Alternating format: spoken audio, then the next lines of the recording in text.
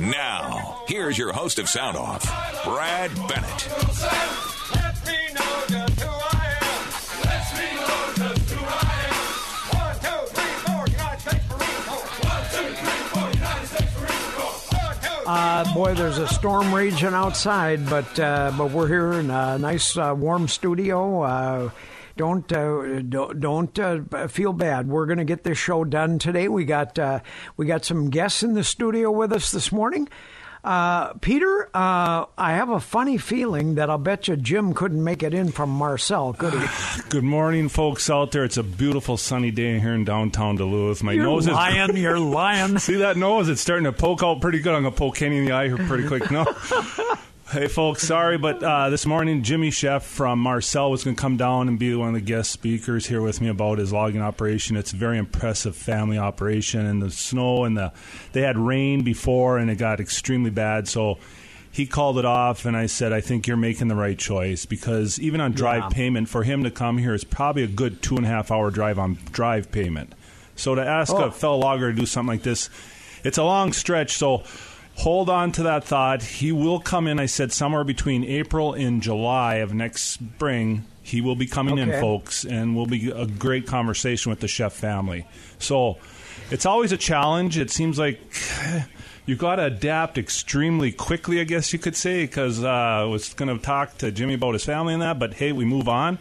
And so us loggers, we're always adapting and looking out with the weather.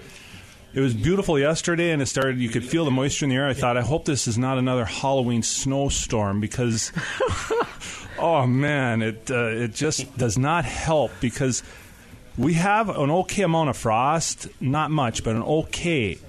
And if you get a lot of snow on top of this, what it does is, you have your blacktop driveways and county roads, and it doesn't seem like, oh, that's okay, we'll get through it.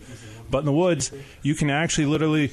A lot of snow on there will be like a thermal blanket, and it'll get on top. Oh, sure. And then the ground is still at 56, 57 degrees or whatever it is, and it will start to slowly thaw that little bit of frost you have out, and pretty soon you don't have any frost, and it can get very frustrating. Well, especially Peter, in some of those bogs, I'll bet you they don't start freezing under that blanket of snow. No, and the swamps are warm, and they will hold their heat, and you could have 20, 30 below, and if you have 3-4 feet of snow on top of that, it won't go through it.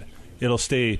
You may get a hair crust, but it will hold humans, but it won't hold equipment, so it becomes a big challenge for loggers to get those swamps off, where wide pads, wide tires, and make sure where you go, watch the ground, and you got to learn how to read the ground and that's another challenge, because you could fall through, and now everything around you is a bog.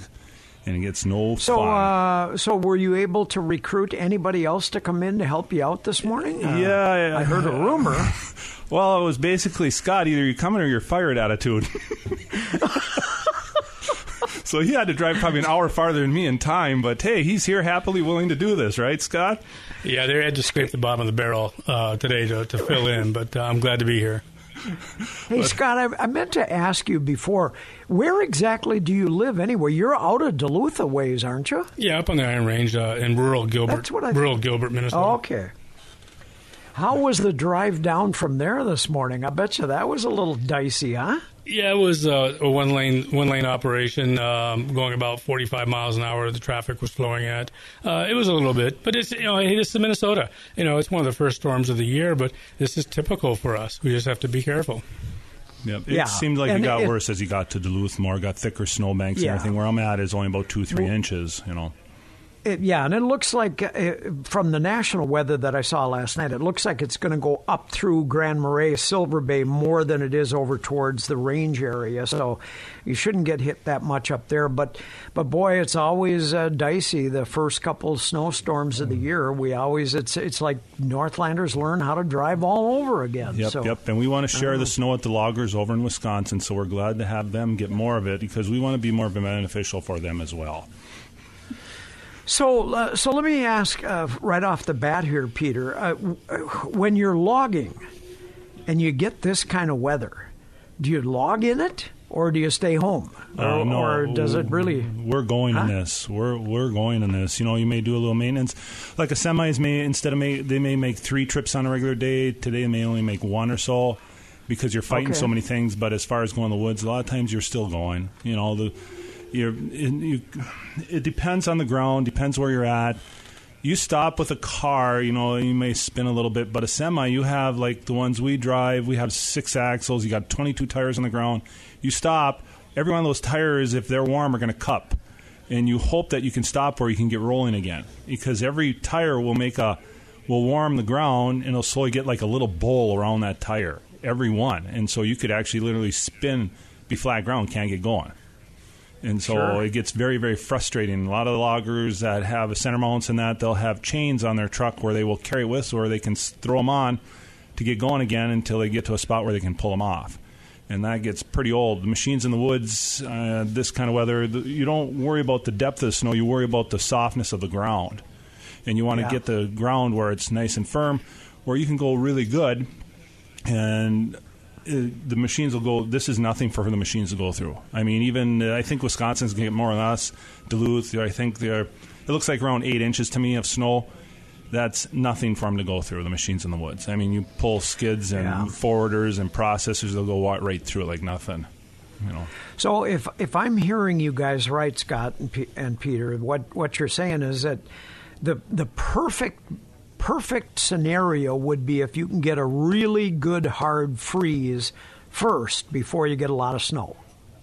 Definitely, absolutely, that's perfect. You're right, and for a prolonged period of time. You know, we've had some cold snaps here. You know, for a couple of days, and then it warms up and rains, and so it needs to be established. The guys need to get a chance to get out there and start tramping their roads and tramping their sites to drive that frost down. So it's always a challenge. And speaking of challenges, I want to kind of share some news with you today.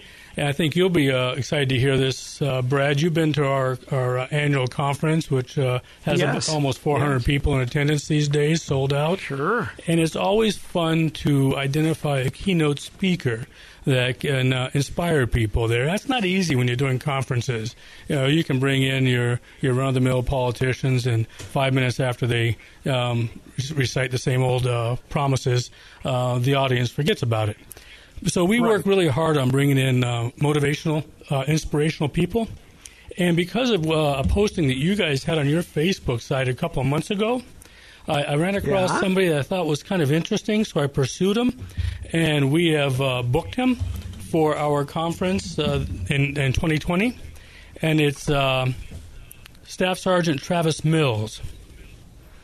Really? And I don't know if it rings a bell with you who he is. Yes. But he is one he's one of 5 surviving quadruple amputees out of the Afghanistan war. And he's a motivational speaker and has one heck of a story. And he says that every day is a challenge, but they're not challenges that we can't overcome.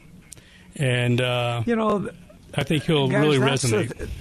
That's the thing that I have found with these guys that have lost limbs, been hit with IEDs or whatever, and they've lost, in some cases, both legs and one arm, and is they just have such incredible attitudes about going on with life.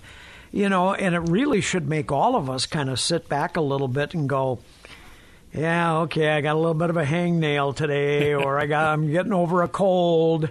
Big deal. Yeah, I think life goes on. And that's why we wanted to book Staff Sergeant Travis Mills. You know, we all do have challenges and frustrations in life, but we can look at others who have gone through a lot more and how they've turned around to a positive and keep a positive attitude. So we're excited about having him booked, and we also want to reach out to a veterans organization. Help me out here, Brad. I think that it's 21 or 23. What's the organization in Duluth that tries to prevent another daily suicide from veterans? Oh, you're talking about, God. 23rd Veteran? Or 23rd Veteran, yes. Yeah, 23rd exactly. Veteran, the one that does the naked rucksack Exactly. run every year to try. Yeah, their goal is, in fact, I was just reading a piece on this the other day, guys, that since the end of the Iraq War, we have lost in this country something like 5,400 veterans through combat in Afghanistan and in Iraq and wherever we've sent our troops over the last, since 1999, I think we've lost 5,000 some troops.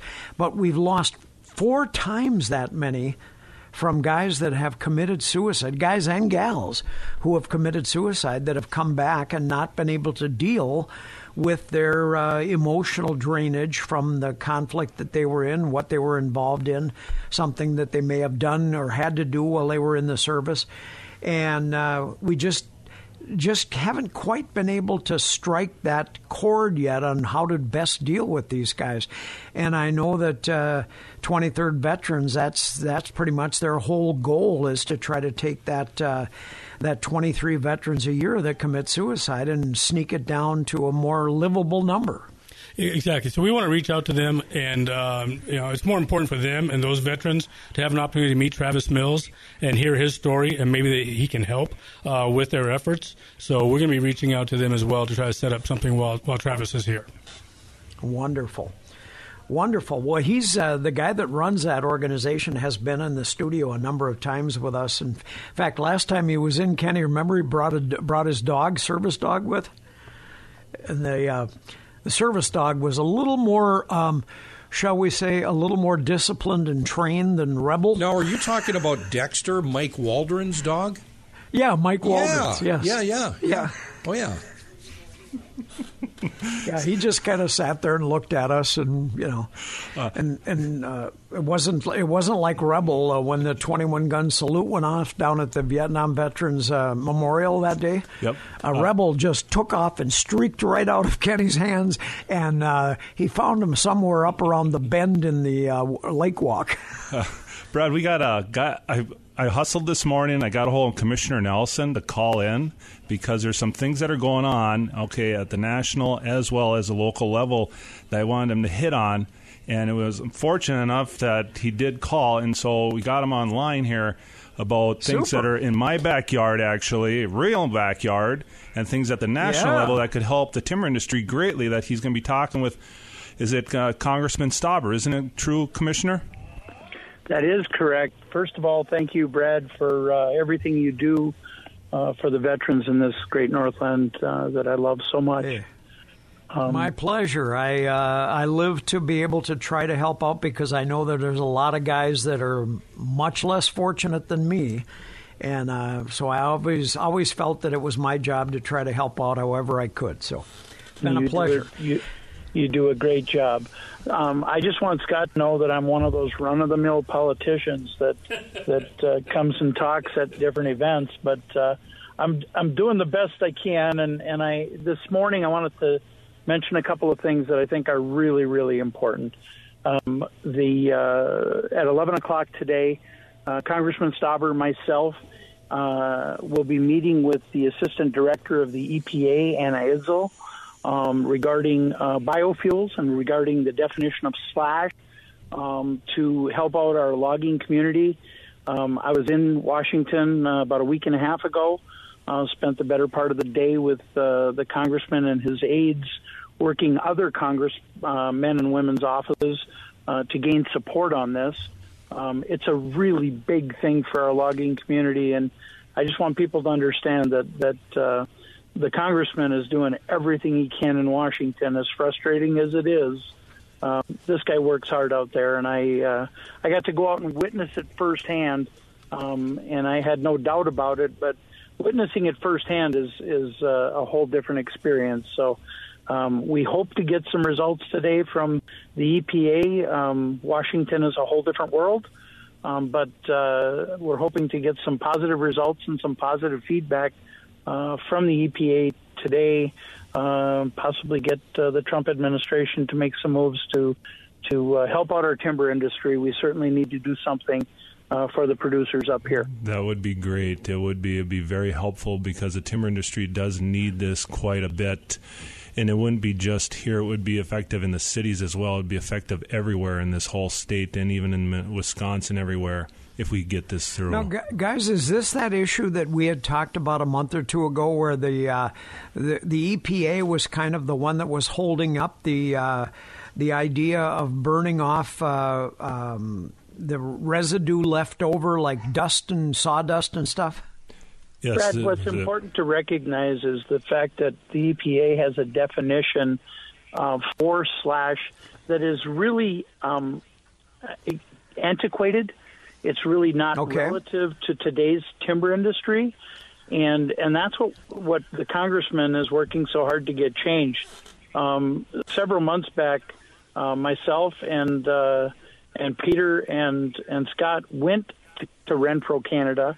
We witnessed firsthand the manufacturing of biodiesel from timber slash. We not only talked about it, we went up and witnessed firsthand the plant that manufactures it, and we know that we can, working with our timber industry, with companies like Ensign and other refineries, we know that we can produce biofuel actually cheaper than what they're pumping crude oil out of the ground for to make diesel.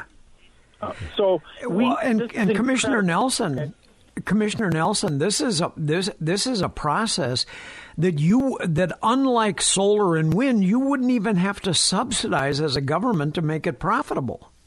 There would be no need for a government subsidy to make this profitable. If you've ever heard of or used, for the listeners out there, if they've ever heard of or used liquid smoke in their cooking and in their barbecue grills, it's the same company. It's the same process, except they turn it into a fuel instead of into a food additive or a liquid smoke. It is incredible. Okay. The process is so advanced, and these Canadian companies, when they lock in on something, they make it happen. And all we're doing is looking at bringing this process to the United States. These companies are willing to build plants here in Minnesota. In fact, in St. Louis County, if we can get this rocked loose. And that's what the emphasis will be today. Well, guys, we as we all know, we are a commercial radio station. We have got to take a break here. But I hope we can keep Commissioner Nelson on the line with us, because this is a very interesting, especially interesting a whole new operation that could be available for the trucking and logging industry that might expand the market greatly. So I hope you can stick with us through this break. I also want to make sure that everybody knows that our friends up at the Cast Iron Bar and Grill are inviting you up to take care of any good times you might want to have. Let's say you're planning on a 50th wedding anniversary for your mom and dad, or maybe you got somebody's 60th birthday party that you're trying to put together. Well, you know what? The Cast Iron Bar and Grill can put together events in their event center for a few people or all the way up to a couple hundred people. A Cast Iron Bar and Grill used to be like nobody knew what it was. Nobody knew where it was, but everybody now knows it's up in the Pike Lake area. The Cast Iron Bar and Grill on Saturday and Sunday mornings brings you breakfast to a whole new level from 9 a.m. to 1 o'clock. They'll make omelets the way you want them made. They'll make pancakes. They'll make biscuits and gravy from scratch. All the breakfast staples are cooked up fresh for you every Saturday and Sunday morning. Any day's a great day to try out the Cast Iron's luncheon specials. And when it comes to a night out, don't miss live bands each month and locally sourced acoustic musicians every weekend. For example, tonight, join the Cast Iron for live music by the Silver Streak Band tonight, and the Deja Vu Drifters will be performing this Friday night starting at 7 p.m. So remember, for a small party or up to 200 people, you can book their event center, the Cast Iron Bar and Grill off of Miller Trunk Highway in Pike Lake. Find them on Facebook or just give them a call at 218-729-7514. Ask them what their daily special is and stop up there. You're going to love it. It's a great place, and their food is superb. So we'll be right back after this break with more of Let the Sawdust Fly. Your Twin Ports home for Badgers football. Sideline, touchdown, Wisconsin! WDSM. Giant redwood, the larch, the fir, the mighty Scots pine, the smell of fresh-cut timber, the crash of mighty trees. With my best girl by my side, we'd sing Sing! Sing! I'm a lumberjack and I'm okay. I sleep all night and I work all day. He's a lumberjack and he's okay. He sleeps all night and he works all day. I cut down trees, I eat my lunch, I go to the laboratory. On Wednesday I go shopping and have buttered scones for tea. He cuts down trees. You got to get to shopping, Pete. Today's Wednesday. Yep. Cut down trees everywhere on the Is that how you pronounce it, Peter? The lavatory? The lavatory. Everywhere you go, it's there. Lots of room. But anyway. Well, were we able to keep Commissioner Nelson on with us? Yep. You do have me still here. Brad, is it okay All to right, do a good. shameless plug for a restaurant Of course. in my district, the Cast Iron? Well, You cannot keep a figure like mine, Brad, without going to places like the Cast Iron, okay? Oh, man, Commissioner. well, The food is... let me just tell you, I took my wife up there for one of their Saturday morning breakfasts, and the biscuit, I love biscuits and gravy. Ever since the Marine Corps, I love biscuits and gravy. Well, they make their their Bisquick buttermilk biscuits fresh every morning. And my God, were they good. Oh, Again, I know it's a shameless plug. Thank you for allowing me to do it. All right. Brad, I'd like to talk to you about one other thing. And you know, for years, your radio show has been one of the few places where I can talk to people in the Duluth market where it's not tainted by a certain newspaper that writes whatever they would like people. They write what they would like people to believe instead of actually reporting what's going on. Right. The elk decision that the St. Louis County Board made yesterday was based on any number of issues related to elk, diseases, public safety, our forestry floor. I honestly, we know when the DNR gets involved, they're looking for $6 million of taxpayer money to move in a couple of hundred elk. And then what they'll do is they'll write a brand new forestry plan for the Cloquet Valley, and we won't be able to manage our forests because now you have an invasive species in the elk here, and we need to manage for them. They are a problem in western Minnesota. They're a huge problem in northwestern Minnesota. And to bring them into an area that is as populated as ours with the farming and other things that go on in central St. Louis County, it made zero sense. And we'll stand by that. Everybody, the Township Officers Association, the deer hunters, everyone was opposed to this. And they continue to make it sound like in the paper that the public is 80% for it. Well, if you write polls how you want them written, you'll get the right answer. And it's, the ACLT is opposed to it as well, Commissioner. We spoke at one of your county board meetings. We've been down this road so many times. Having a new species introduced out here is a nice touchy-feely type proposal.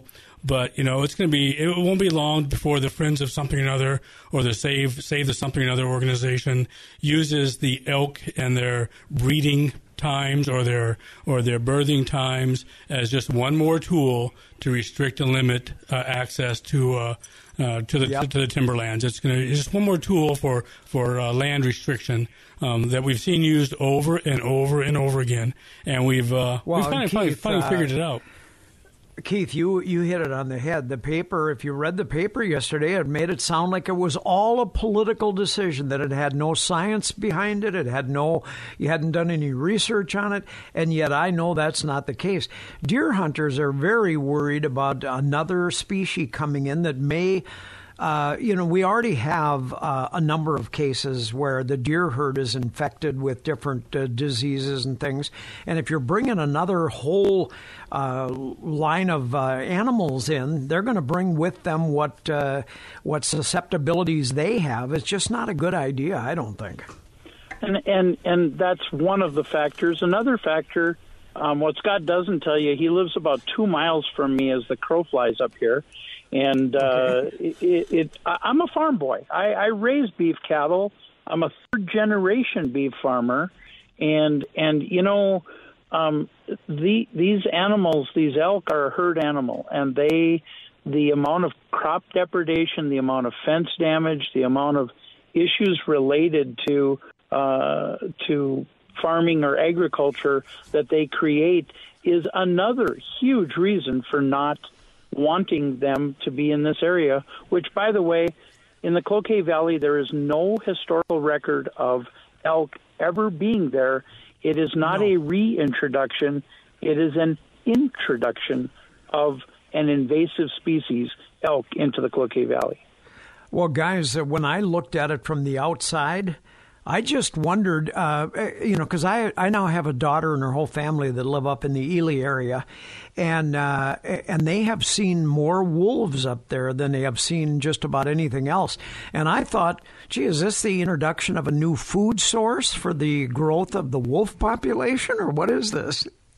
$6 million taxpayer dollars to bring in 200 elk. $6 million taxpayer dollars. Wow. Well, listen, guys, I hate to do this, but we have got to go to our Fox News break here. I hope you can all stick with us. If you can't, I understand it, but we got to go to our Fox News, Kenny, and then we'll come back with much more with Let the Sawdust Fly here on the last Wednesday of the month. Updates brought to you by Lady O'Collins Emporium, 31 West Superior Street, a place of magic in downtown Duluth. 722-2240. That's Lady O'Collins Emporium. WDSM AM 710 and FM 98.1.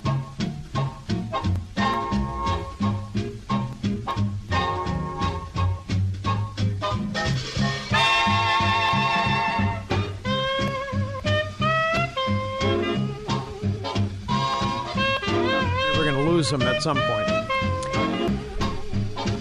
Well, listen to the strains of the Woodchopper's Ball. We are back with Let the Sawdust Fly. Yep. Peter, Yep. We have listeners all over the area, and one of them is a gentleman named Corey from up in the Virginia area. Yep. And he wanted to lighten things up a little bit this morning, so he gave me a simple joke to ask you if you knew the answer to it. Okay. Okay, you ready? No, but I'll try. Okay, what does a lumberjack have in common with a preschooler? I'll probably insult a lot of people here, but IQ. No, it wasn't quite that bad, but it was very simple. He says they can both count to tree. With your gloves off, and then if you go with no shoes, you can go to 20. Yeah, 1, 2, tree. Okay. Onward to something more, Corey. Thanks. But, folks, the thing is about with Commissioner Nelson and Congressman Stauber and senators from the state and also Wisconsin, this is why one has to be in touch with these people, I believe, these politicians. Yes. It isn't to hurt or bash or anything. What it is that you keep each other informed of what's going on, because like the commissioner was talking about, Cloquet Valley Forest is literally right behind me where I live. It's a good size area. And when somebody wants to introduce this, usually they got plans down the road 20, 30, 40 years is what it is. It'll seem so harmless. But if you're a snowmobiler, you're in their bullseye. If you're a logger, you're in their bullseye. If you're a hunter, you are in their bullseye. You think that this is going to be just something that's willy-nilly, and all of a sudden, 5 years from now, it seems like a little bit change, and a little bit change after 5 more years. It's a slow, incremental thing is what it is. And it gets a person really irritated. I'm really trying to be very nice about this. Is they try and incrementally do things to slowly make you not use the land. And so if you're a land use person, now that's why I say hunting, snowmobiling, anything that's land use, you are in this bullseye just as much as we are. And if you could take and stop basically what takes place, what I've seen in my lifetime, is if you can stop logging, you can stop everything else. It's just a matter of time. And they ones that do this stuff, they do not look at it in year increments. They look at it 10, 20, 30 years down the road. So it's a longevity thing, and it slowly processes. Pretty soon you're there in a couple generations. Well, it's always been this way. No, it hasn't been. It's like logging the BWCA. At one time, logging was done the BWCA. But today people think today it's never been logging. You can go up there and still find the old railroad beds. They weren't put in there because somebody was wanting to pull a canoe down it. This is one of the things that takes place. I have been up there numerous times and fished out of on the lake, out of Veterans on the Lake, just outside of Ely. Mm-hmm. And you go to the far side of the lake, and there still are the pylons in the water. You can fish around them. In fact, they're pretty good fishing around them. But those are the pylons for the railroad trestles that used to be in there to haul off the logging. Mm-hmm. Exactly right. And that's why if you can slowly increment it, it's like it never existed. It did exist. And it did happen. And so if you can slowly peel away, and that's why a person needs to keep in touch with the politicians so that you understand what's going on a little bit, and you have meetings with them so you can put your point across. Because if all we did was stay in the woods and just keep going, you might be okay for your generation, but what are you going to leave for your children and the next children? That's why you try and help to get the word out. And that's why I'm so thankful for Brad and Kenny that you're allowing us to come on here once a month, at least say a little bit about our industry. So when people out there, the listeners, can understand what's really going on and why we do what we do. Even just a simple thing, why is a pulp truck stuck in the middle of the road? Because all the tires are cupped. And they'll get going, but it's very frustrating. There's a lot of challenges. Well, go ahead, Brad. Well, I had a question for both you, Scott, and Peter, back on this biofuel from logging scraps and excess. I visualize this as a way of almost creating this from like an apple press or a press that squeezes the biofuel. Let me jump in there. We can't talk about the proprietary end of this, to be honest with you. We sign non-disclosure agreements, but it's a different process that distills it. But Peter can talk real fast. Next week, Peter and I are going to be down in Minneapolis, St. Paul, following up at the state level on this. Peter, why don't you talk about that? Yeah, it took a little time, but through the 49ers, Jason George is the head of the 49ers, all of Minnesota and Dakotas, and asked him, and he got a meeting for us, Scott, Dane, and myself, to meet with the governor's staff and to talk about the timber industry, talk about turning wood waste into biocrude. And in a way, the reason why is, yes, we have to get it done at the national level, but you also have to bring in your state level, too, to get them up to speed a little bit on what you want to do. The reason why is you want everybody on board, because as it's kind of like if you want to build a plant, if you want to build a business, you have to have the infrastructure to feed that and to also export it, your product in, product out. And if you don't have enough people on board, you will find yourself short, and all of a sudden it can collapse on its own. But so that's why we hope it would be great if we could get the governor there to listen in, but his staff, his chief of staff, I think it's his chief of staff, I think is going to be there, and the ones that'll feed him about what we're talking about. And hopefully it'll be convincing enough where they would because this is truly green energy. It does take wood waste and it does turn into biocrude is what it really is, and it does work. Okay. And there's a lot of outfits out there that say they can make charcoal, can make gasoline, can do this, and it all sounds great. But now, if you can, and you can do it in Texas or California, we'd like to come and see it work and prove it. Well, Encent, the company that does it it's out of Ottawa. I forgot the name of the town. It's about an hour's drive out of Ottawa. They proved it. They're the only company that I know of that actually proved they can take wood waste, sawdust style, and turn into biocrude. Okay? So it sounds, if other people can say it, here's one, okay? Back in the 30s and 40s, Nazi Germany actually could take wood and turn it into gasoline and diesel. They actually could do it. So the technology to take wood and turn it into a fuel is achievable. Nazi Germany did it back then because they didn't have enough fuel to run their tanks and all that kind of stuff. That technology is from back then. So if somebody says, yeah, we can do it, yeah, you can, because it's old technology. This technology, let me back up here. That technology back then, it does work, but it's like twice as expensive, I think. It just financially cannot do it financially. So it can be done. A lot of things can be done. It's financially, can you do it? That process, how they do it, I've listened to how it's done, will never compete with what Ensign does. I would love to tell everybody how it works, but I know if I do, I'm in real deep doo-doo if I do. You're going to make me keep thinking about new ways. And now I visualize them boiling it in a big vat and boiling it. You keep guessing there, Brad. That's great. But okay. No, the truth is, folks, I really would, but I can't. But it does work. It's proven.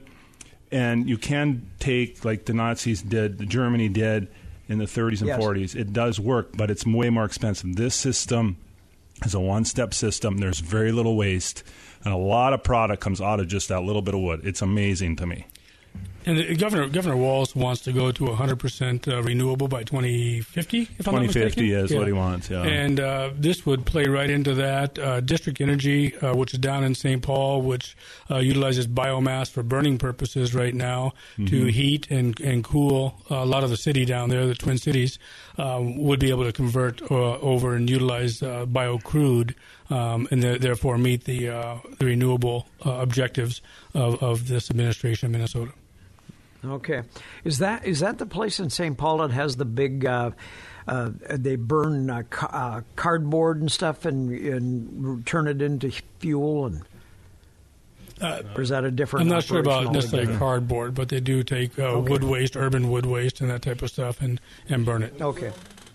I'll tell you, I think it's an amazing, just an amazing future for logging if, in fact, you can, get the EPA to, and I don't think there's any reason why you can't. I mean, it just seems like a natural. It is a very, very big deal as a person learns more and more about it. That's why we've been working on it for over a year, I think. We've been just trying and like Scott, he'll go and do things. When I go places, it's on my own dime. I mean, I pay for 100% of everything I do with this, and so any logger that gets involved, you're on your own money. There's no corporate money. It's you, and when I'm gone, it stops. But I believe in the process because they're the ones that proved it can be done. So if a person's not willing to grab it and actually push and work for it, who is? If you're not willing to stand, it's kind of like the nation. If you're not really proud of your nation, then who is going to be?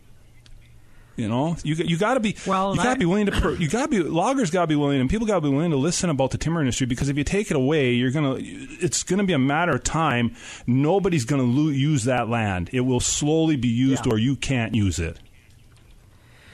Well, and I keep thinking locally of the example of Al Amatuzio over there at Amsoil. He brought back from World War II the same thing. He found out that the Germans were running a lot of their tanks and a lot of their other products on synthetic oils when they ran out of lubricants that they couldn't get their hands on. And he developed a whole industry around that is now a national known synthetic oil, Amsoil. So a lot of those people that are like that, they're very intelligent, and there's certain ones like him that actually can talk normal sense and they can talk extremely intelligent sense. They have both, and there's very few people with that. And so that's why I believe he did tremendous, but he saw an opportunity and he ran with it. Yep. It's like for us loggers, you're struggling all the time, but it's the way of life. And this is one tool that we hope to bring in to help the timber industry across. It's not just Minnesota, folks. You take the metro area. The metro area, I forgot how much it produces. It produces a huge amount of wood waste every year from just trees, branches, windstorms. I can't remember, but years ago I remember hearing about it. It was many, many thousand cords a year they would do. And so you could actually, if you could do this, you could actually build a plant there and take nothing but city waste and do this instead of land use and that. There's a lot of skeptics out there about this governor. In fact, one of our listeners this morning sent me a note as we were talking and said to tell Pete that the only way this Governor Walz will go for this if you can switch logging trucks over to electric trucks, electric skidders, and electric bunchers. We're working on that, Tom. We're working on that. By 2050, we'll be really close. How does that sound?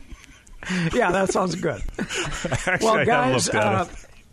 Scott and Peter, thank you again for a wonderful show. We have got to take our Wisconsin news break and then wrap this hour up, but we love having you guys come in as always. It's stimulating, enjoyable, and very interesting discussion. It happens the last Wednesday of every month during the 9 o'clock hour here on Sound Off. It's a little thing we call Let the Sawdust Fly. So thank you guys again for coming in, and drive safe today, okay? Thank you very much, folks. And folks out there, have a great Thanksgiving weekend, folks. Thank you. Your Twin Ports home for the